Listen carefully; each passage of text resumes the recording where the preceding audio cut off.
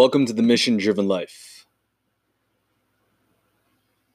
Welcome to the Mission Driven Life podcast. This is episode 169 of the Mission Driven Life podcast, guys, and it's the road to remembrance today. Yesterday I was at the Remembrance Day ceremony, and I got a chance to really pay my respects and think about myself as a leader and how leadership shows up in the military, right? Such a powerful thing to talk about. And what I wanted to share, because look, this whole month is a road to remembrance. This is, episode 169 of the Mission Driven Life. And I'm glad that you guys can be here because look, we're actually going to be diving into leadership today.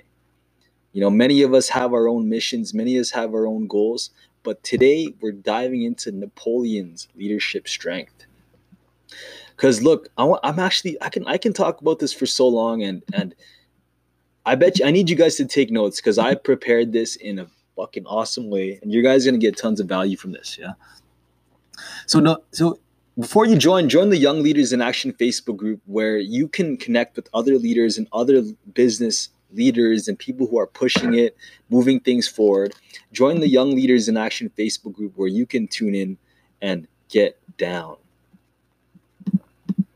All right, because look. If you're tuning, drop a comment down below, smash that comment down below, and let me know that you're checking me out because, look, this is valuable.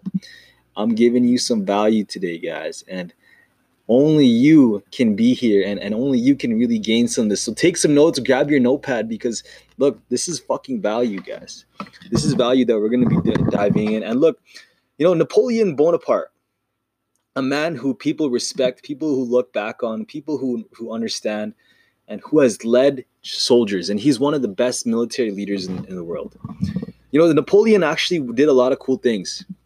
He was a very strong leader. He was a very passionate leader. And this is what he did when he was leading his men. This is what made him a great leader. And I'm going to give you more than 5 parts where you can learn about what he did as a leader. And this is all courtesy of Discerning the History, where someone was actually learning about this. So I actually got some notes from there. The website's called Discerning History. So if you guys want to look at this as well. Napoleon was a hero. He was a soldier. He led his men. People trusted him. He conquered the world. He brought the French to the greatest revolution that they've ever been through. As he led his men, this is what he did to really gain influence with him. This is what he did to gain influence. And the first thing that he did is he would always read books on campaigns. Napoleon was a man, he was a history man. He was always learning. And what he would always do, he would learn about different campaigns that ever happened in the world. Different campaigns that showed up, especially different battles. Different battles that happened in the world. And he would use these and he would study these because he wanted to learn these different tactics and strategies that these different history war leaders did. So he would take time to actually learn about that. He would read books on campaigns. What also was good about Napoleon was that he was good at interviewing. There was a myth that happened within the French soldiers that they'd always talk about how he was a man who could gain so much information from a prisoner. So he would get all this information from a prisoner of war that they would steal, and he would be really good at interviewing this person, like understanding, asking deep questions, right? And this is a powerful thing that I do. I sell using questions.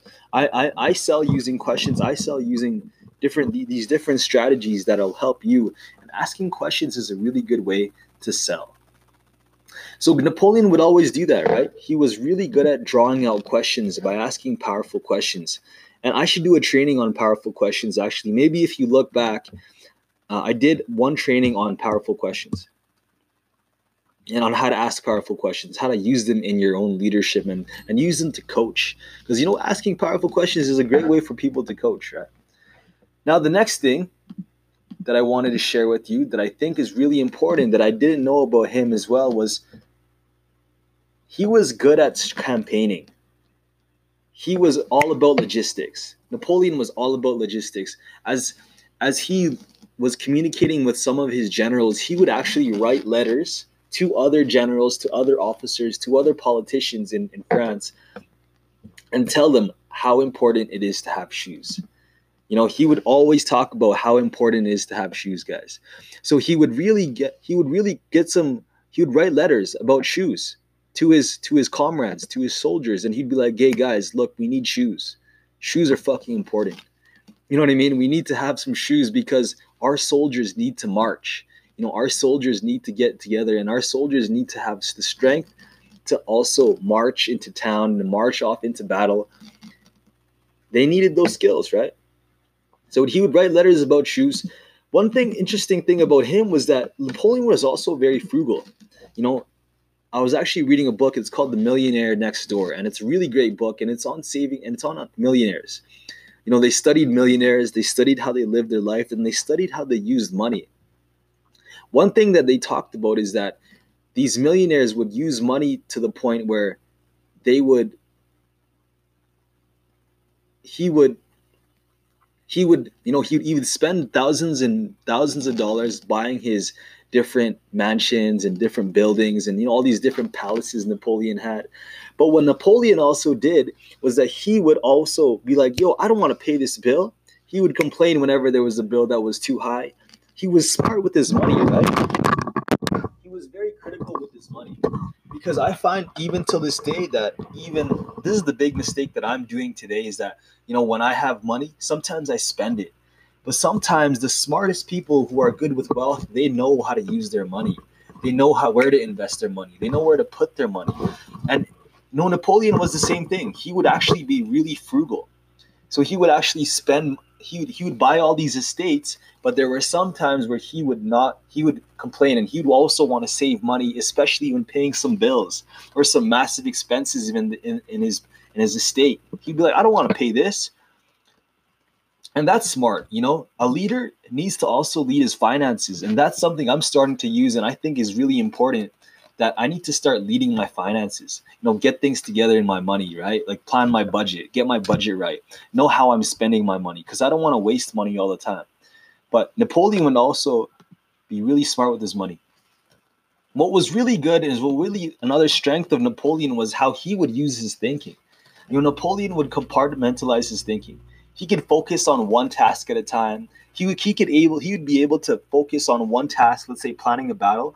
Then all of a sudden there would be an emergency over here. He could actually put a pause on that in his mind and hold that in his mind, and then transfer his thought and his attention to a next thought. So he would compartmentalize his thinking, right? And that was really good for his strategy. For example, one thing was that he would do was in 1805, one of his French commanders were lost. Their division was lost somehow on the map.